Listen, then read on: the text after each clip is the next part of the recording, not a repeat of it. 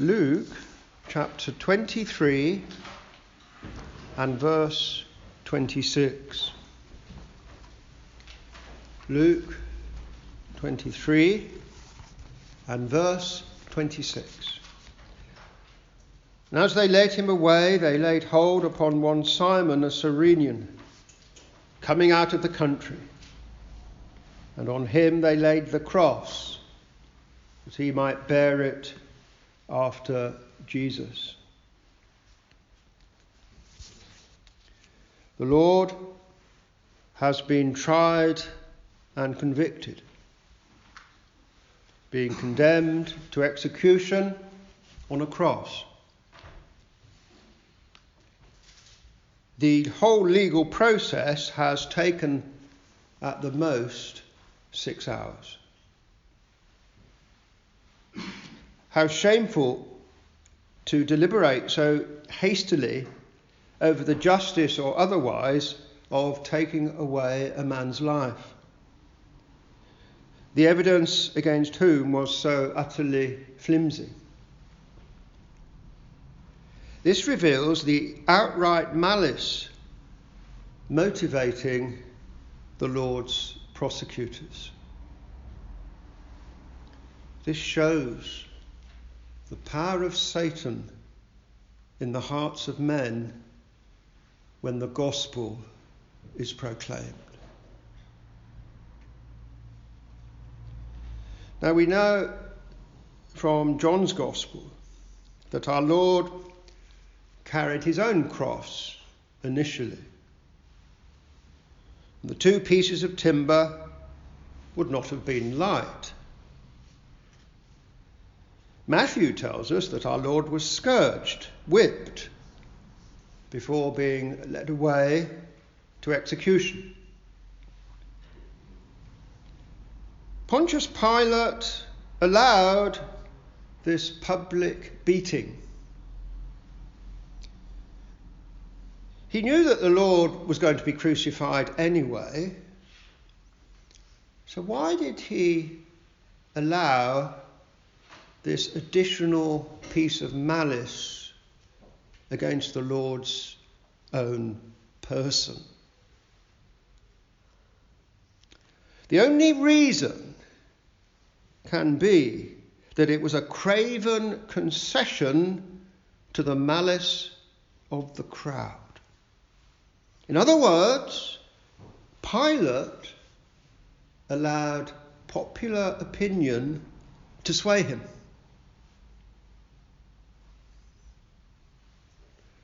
The physical beating would obviously have weakened our Lord physically. And this was followed by mockery and further physical abuse at the hands of the Roman soldiers. So the Lord's exhaustion is doubtless why someone from the crowd is now conscripted to carry the cross for him.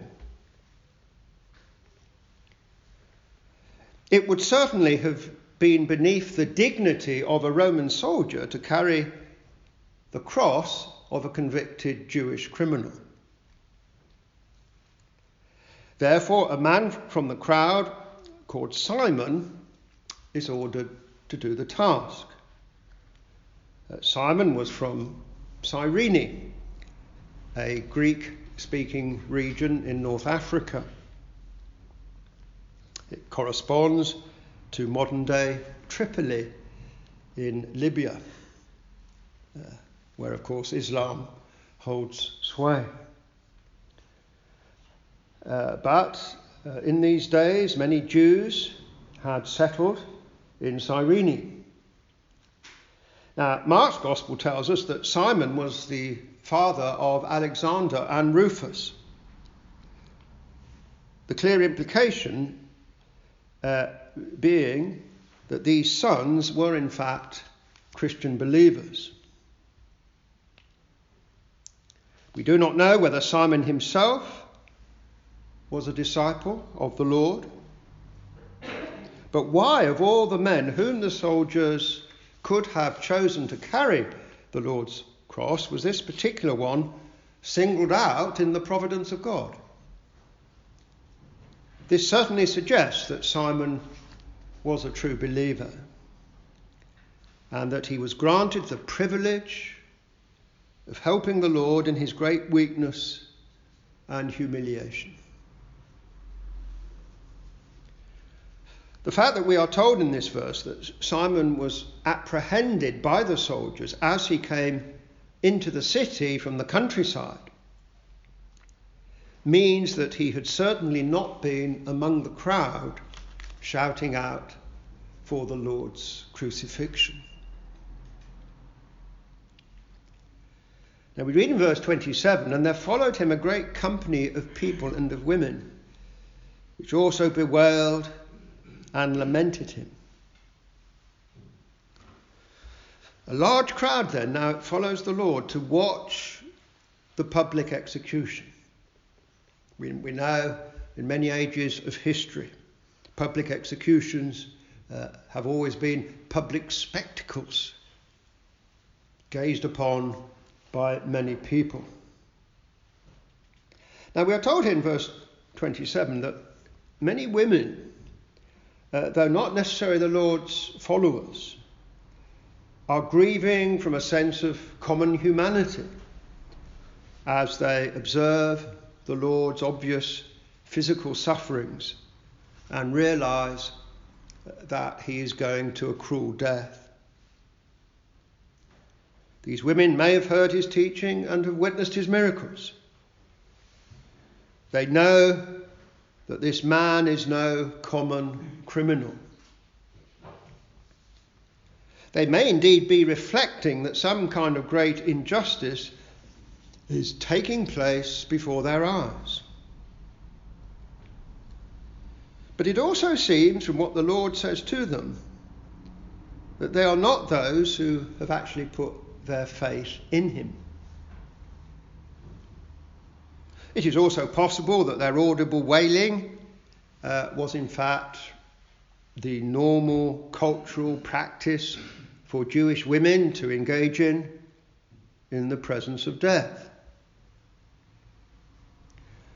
And this again suggests that their lamenting was not necessarily a profession of faith.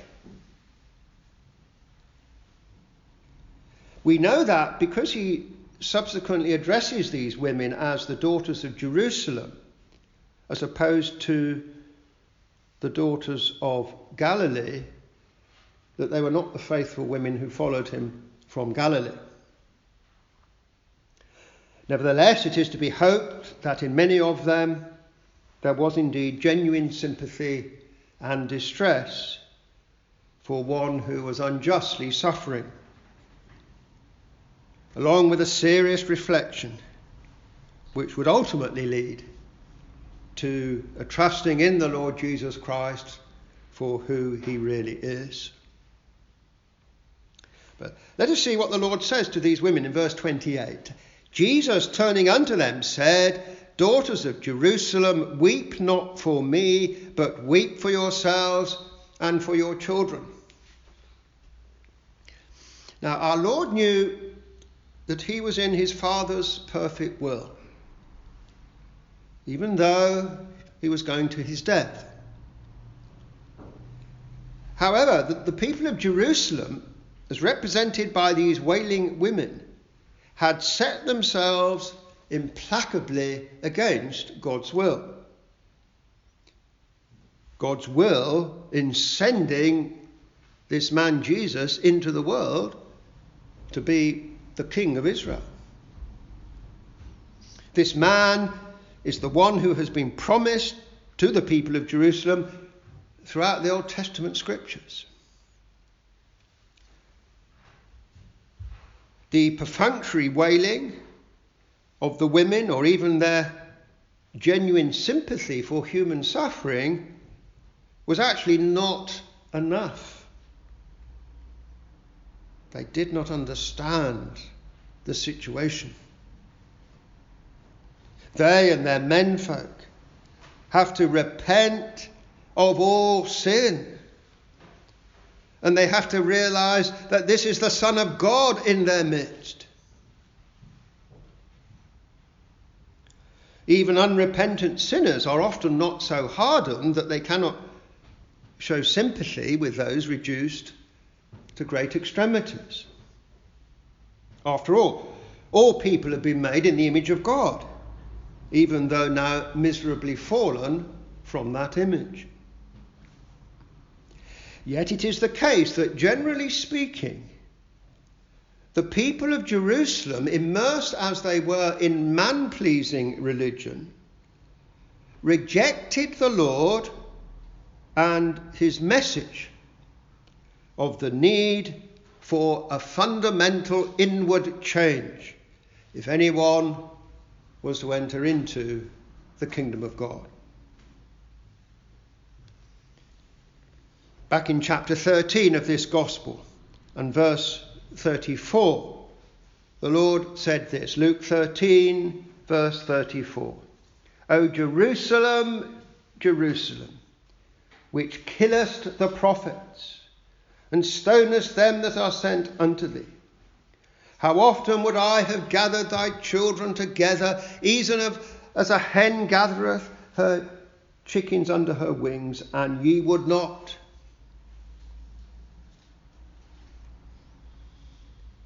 And so the religious establishment and most of the people did not receive the Lord when he came amongst them, even though he was the promised Messiah. Therefore, despite all his personal physical agonies, and above all his spiritual agonies, the Lord now turns to the daughters of Jerusalem and declares God's word to them.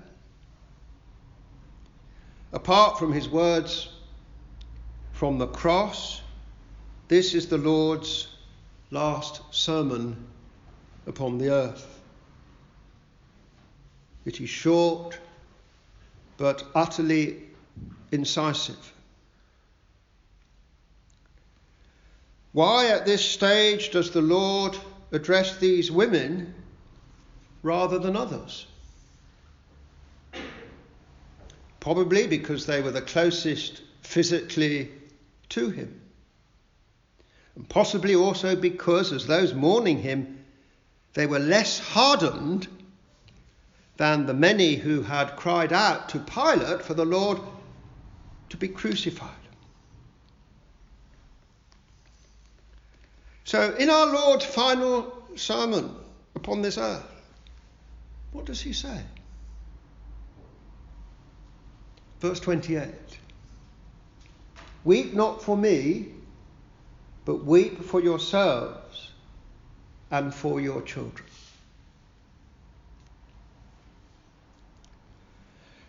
These last words of teaching and counsel before the crucifixion are a warning of coming judgment. The Lord's last words are not, I love everyone, no matter what they do.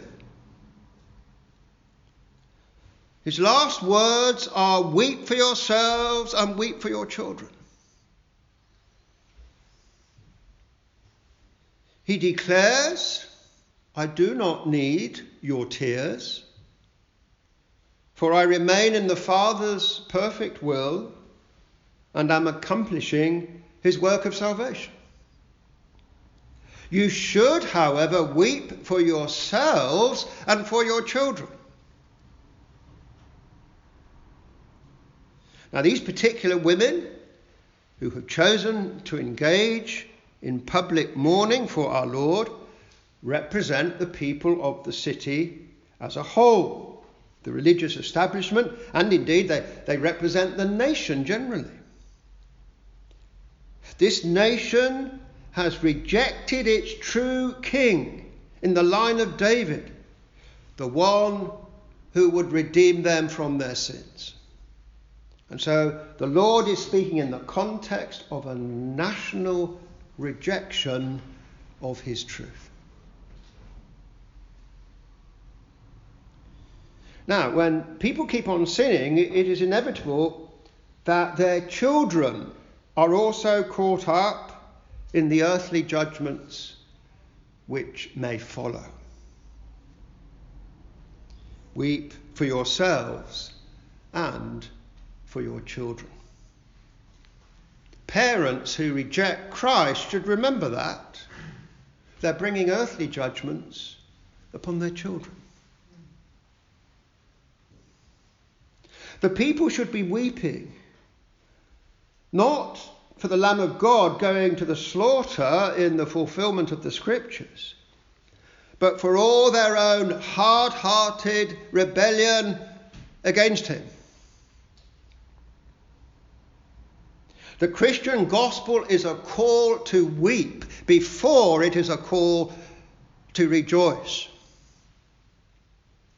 And a church which wants to avoid all persecution leaves out the weeping and goes straight to the rejoicing. We first of all have to call upon sinners to weep over their sins before we can offer them the benefits of the gospel. James 4 verse 8. James 4 verse 8. Cleanse your hands, ye sinners, and purify your hearts, ye double-minded. Be afflicted and mourn and weep. Let your laughter be turned to mourning, and your joy to heaviness. Humble yourselves in the sight of the Lord, and he shall lift you up. But there can be no lifting up until there is first a weeping over sin, followed by heartfelt repentance from sin. But what's the attitude of modern society? You must not tell sinners to repent. They find it offensive. And if you keep on telling them to repent, we're going to arrest you. That's how modern society deals with the mode of gospel preaching which the Lord is employing here. Now, these women of Jerusalem were mourning, but not with a view to repentance. So the Lord says, weep not for me, but weep for yourselves and for your children. 2 Corinthians 7 and verse 10. 2 Corinthians 7 and verse 10, the Apostle Paul says this: For godly sorrow worketh repentance to salvation, not to be repented of. But the sorrow of the world worketh death. The sorrow of the world worketh death. These women of Jerusalem were manifesting a sorrow of this world over a man suffering greatly and going to his death. But they were not examining their own hearts and exhibiting sorrow over their own sin. They needed to focus more upon the deep-seated wickedness which was causing this event to happen. Now, in modern Britain, you're not allowed to talk about wickedness in the human heart because people find it offensive. And so we are told by policemen it's against the law to offend anyone. But we cannot preach the gospel without offending anyone. Because you cannot come to Jesus Christ unless you are first told that you are a sinner and you deserve God's wrath. And the gospel preacher declares that message out of love for the sinner.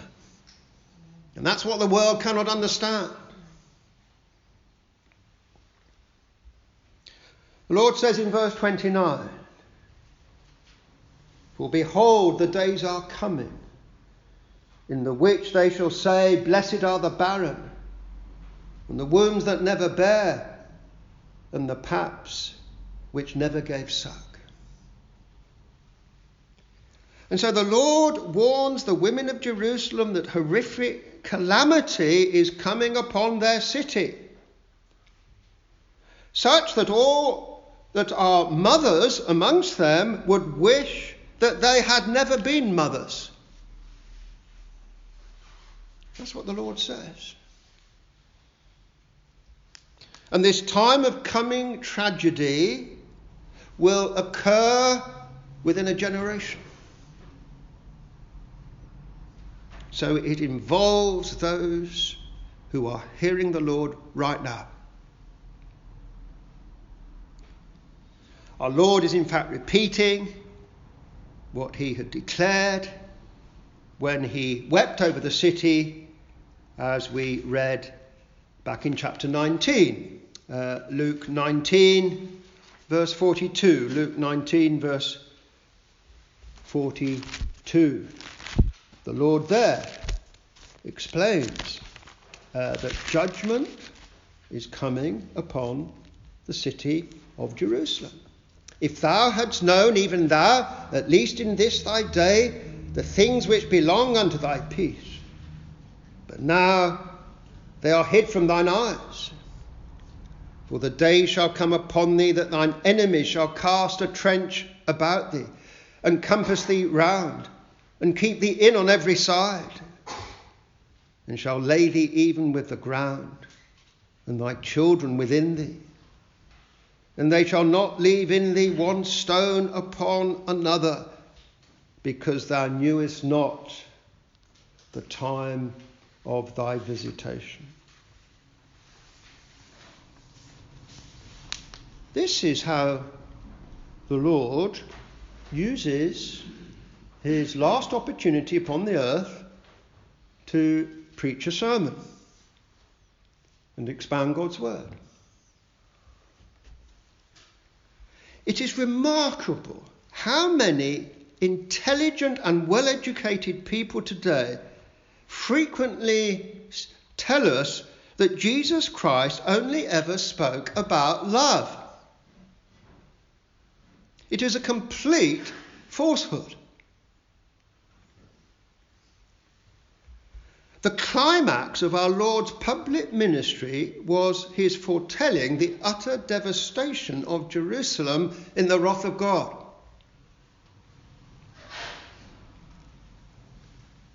The Lord's protection was being taken away because the people, through the hardness of their hearts, had refused to recognize the true source of their well-being, their peace.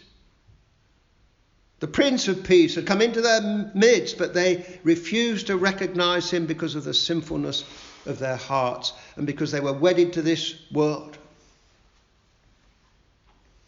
The coming judgment will be horrific indeed. Verse 30. Then shall they begin to say to the mountains, fall on us, and to the hills, cover us. Now, people often argue you have a message of judgment in the Old Testament, but you have a message of love in the New Testament.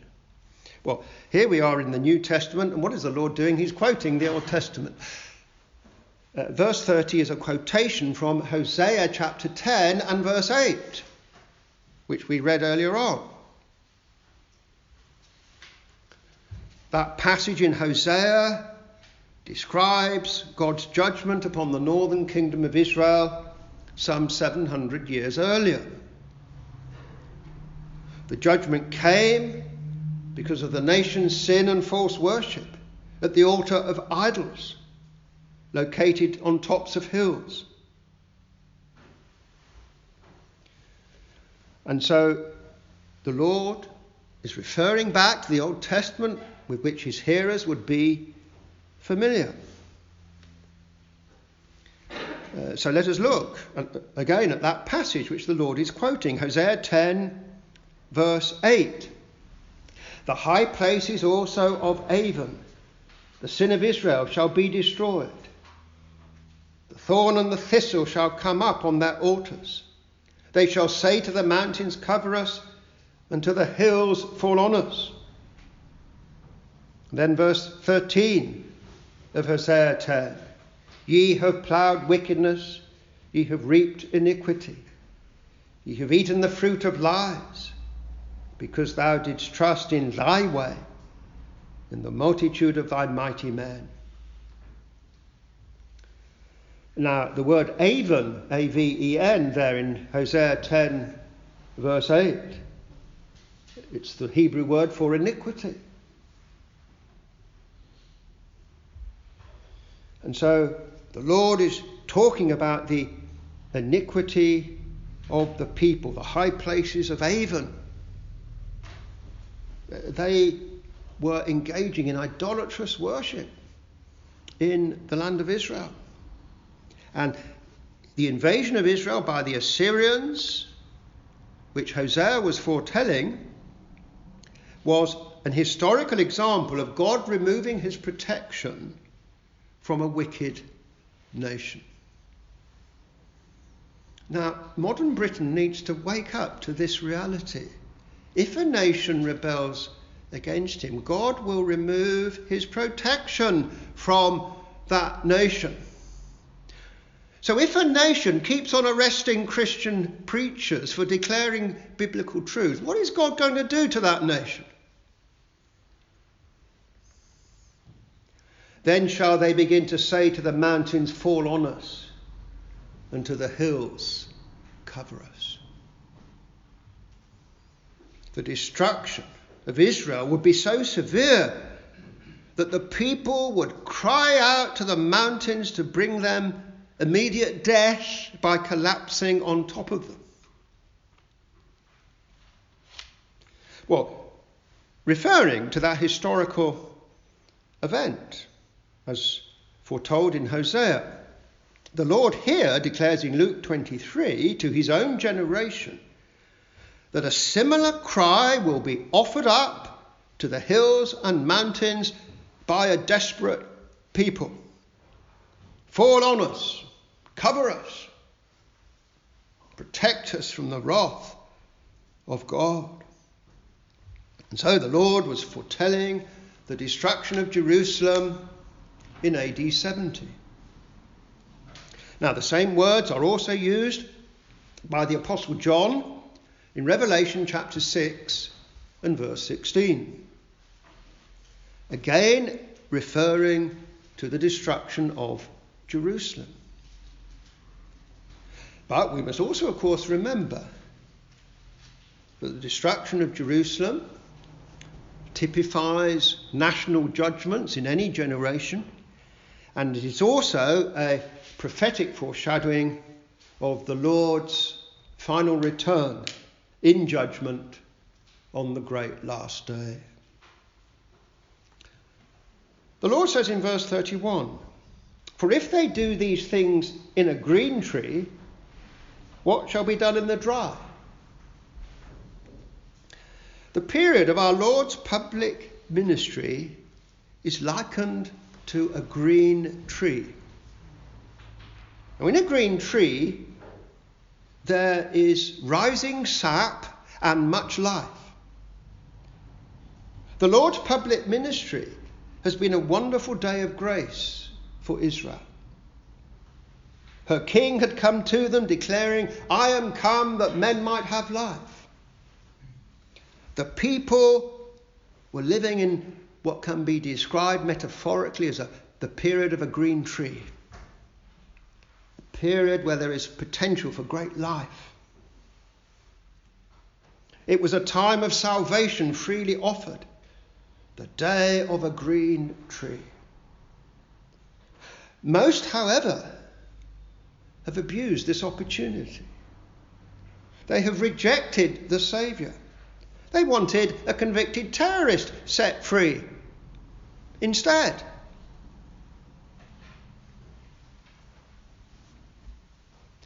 And so they prefer their sins. And the Lord declares that the day of a green tree will become the day of the dry tree, when there is no longer any potential for life, but just dead wood fit for burning.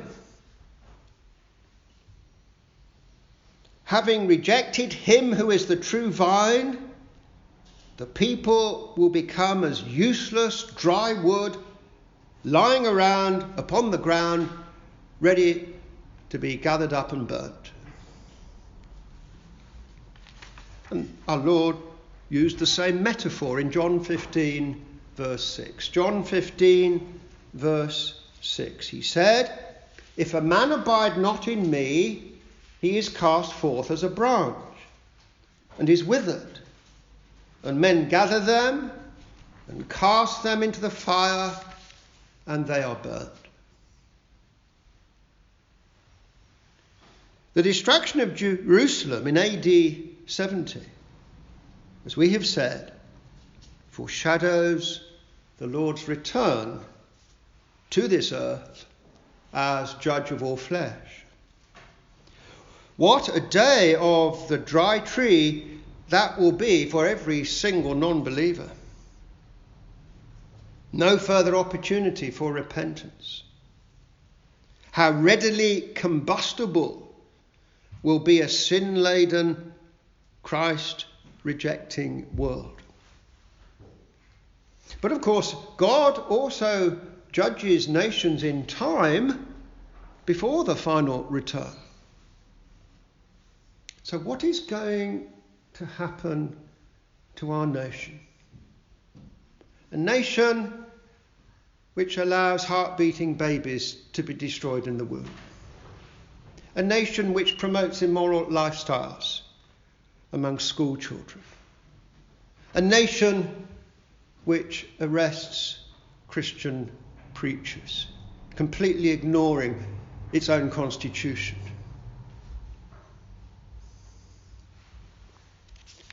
And so we need to warn our society of imminent judgment. But we can still go out there tomorrow and preach the gospel. And we've got to do that. There is still opportunity for men to repent. We must not allow the world to intimidate us with all its fashionable philosophies about not offending people. Now, despite all these warnings of judgment, we also know that the Lord is long-suffering, not willing that any should perish, but that all should come to repentance. But men will only come to repentance if we go and tell them they must repent. They will not come to repentance if the churches stay confined to their four walls, worried about offending anybody. The Lord says, "Weep not for me, but weep for yourselves." Here is the answer to the many who foolishly say today that Jesus never judges anyone. Let us go back to that quotation from James 4 and to the heart of our gospel message. James 4, verse 8. "Cleanse your hands, ye sinners, and purify your hearts, ye double-minded. Be afflicted and mourn and weep." That is the message we must declare. We have to go out into the public places where crowds gather, and we must pray that the government does not stop crowds from gathering. And we must declare this precious truth. Humble yourselves in the sight of the Lord, and he shall lift you up.